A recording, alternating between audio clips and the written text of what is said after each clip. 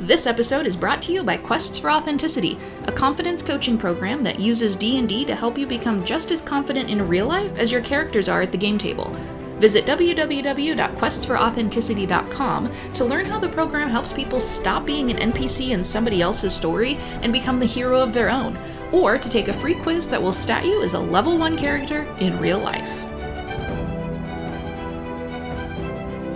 Welcome to the Compendium, a resource designed to help you spend less time learning D&D and more time actually playing. So let's dive into the divine domains. Yeah, There are a lot of them. And again, this is rewinding to level 1. You get to pick this as a level 1. So when you're building your character, you have to select this. And there are just a massive amount to choose from. So we're going to do some more in-depth looks at some of the more common ones that you're going to find, or some of the more potentially like powerful ones that you might see, and then an overview of the rest so that you can have a general understanding of what's out there, and a concept of what they do, so you can go do some deep dives yourself if it sounds interesting. Exactly. And I was thinking about doing the life domain as the one we kind of really explore to show the template, because that is also, it's a very, very common one, because you get extra healing, and it's also in the basic rules that are free that anyone can go get. Yeah. I think for a lot of people, that's their first experience with a cleric, because it's the most cleric-y of all the clerics. You know? It enforces the trope of the healer of the group. Exactly. Entirely.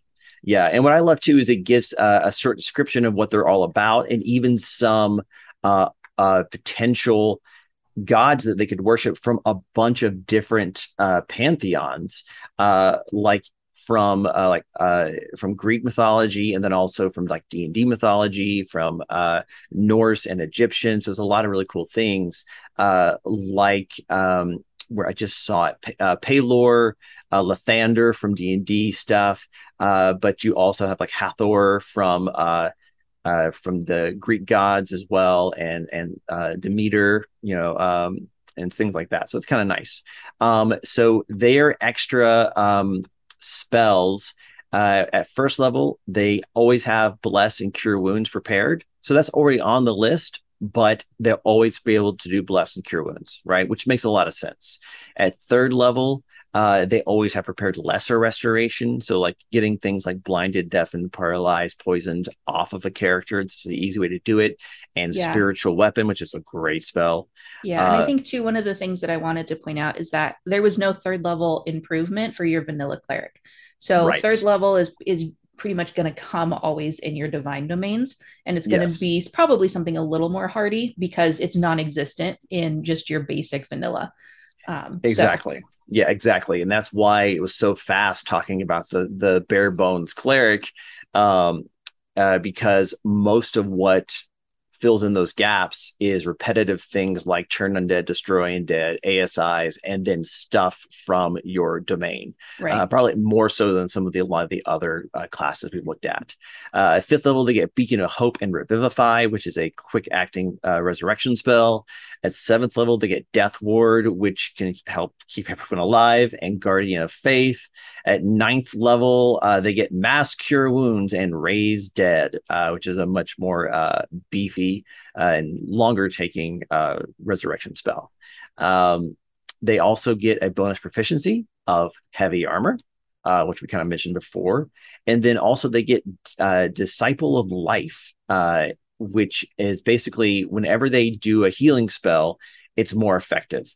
So if they use a first level spell or higher to restore hit points to a creature, the creature regains additional hit points equal to 2 plus the spell's level. Oh, wow. So it's just a little like bump that in many ways just like doubles the lowest possible amount of healing, which is really nice, because it's this great safety net, because Cure Wounds is like 1d8, I think, plus your ability casting modifier. And so like, let's say that's like 4 is the minimum. And then here, that's an extra 3 at minimum. So that's 7. So, you're always going to give at least 7 hit points to somebody, which at, first level, which is what this is, that could be almost all of your hit points, which is great. Yeah.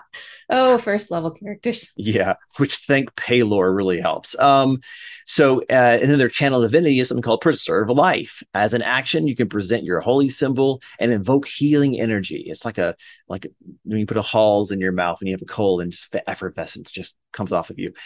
You can restore hit points. Yeah, I know. You can restore hit points equal to a number 5 times your cleric level.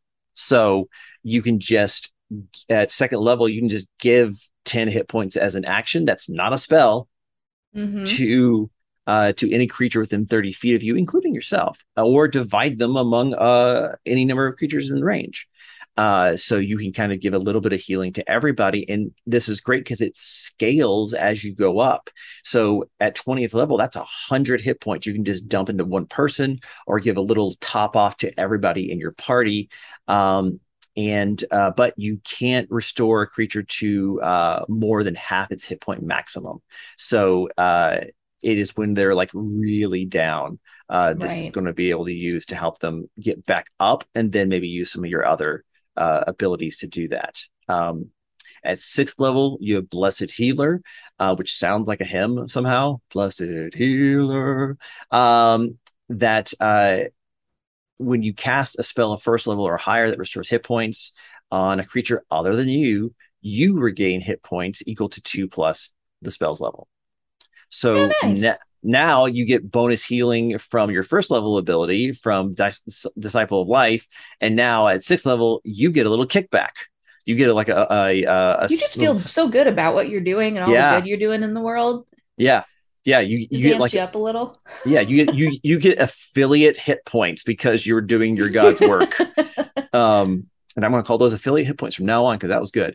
And then 8th level Divine Strike, which is one of those abilities that you can use Tasha's to switch out. But basically, you can infuse your weapons with divine energy. And once on each of your turns, when you hit a creature with a weapon attack, you can cause the attack to do an extra D8 of radiant damage. And at 14th level, it jumps to 2D8. So you can kind of, in a way, give a little bit of a run for the money to paladins just much Mm-hmm. later in your growth track. And then their Super Saiyan, their capstone ability is Supreme Healing. At level 17 and above, when you would roll 1 or more dice to restore hit points with a spell, instead you use the highest number possible for each die. Oh, wow. So instead of rolling 2d6 hit points, you would just restore 12 plus whatever other bonuses are there. So you just don't have to roll a healing anymore. You can just give max healing all the time. And there's no caveats here, not once per day, once per long or short rest. It's just whenever you would roll 1 or more die to restore hit points with a spell, not channel divinities, just use the max die. That's it, period. All I can think of is like a DM using the optional rules of gritty realism. Be like, you guys are messing it up. Yeah, this is neither gritty nor real. Yeah. Hey man, you let a cleric into the party. That's how it goes. So that's kind of the template. As you can see, that kind of lays over all of the vanilla stuff we talked about, and really dials in the theme or domain or portfolio of that god onto this cleric that really gives them the flavor that you're looking for. And there's a lot of really good ones on here.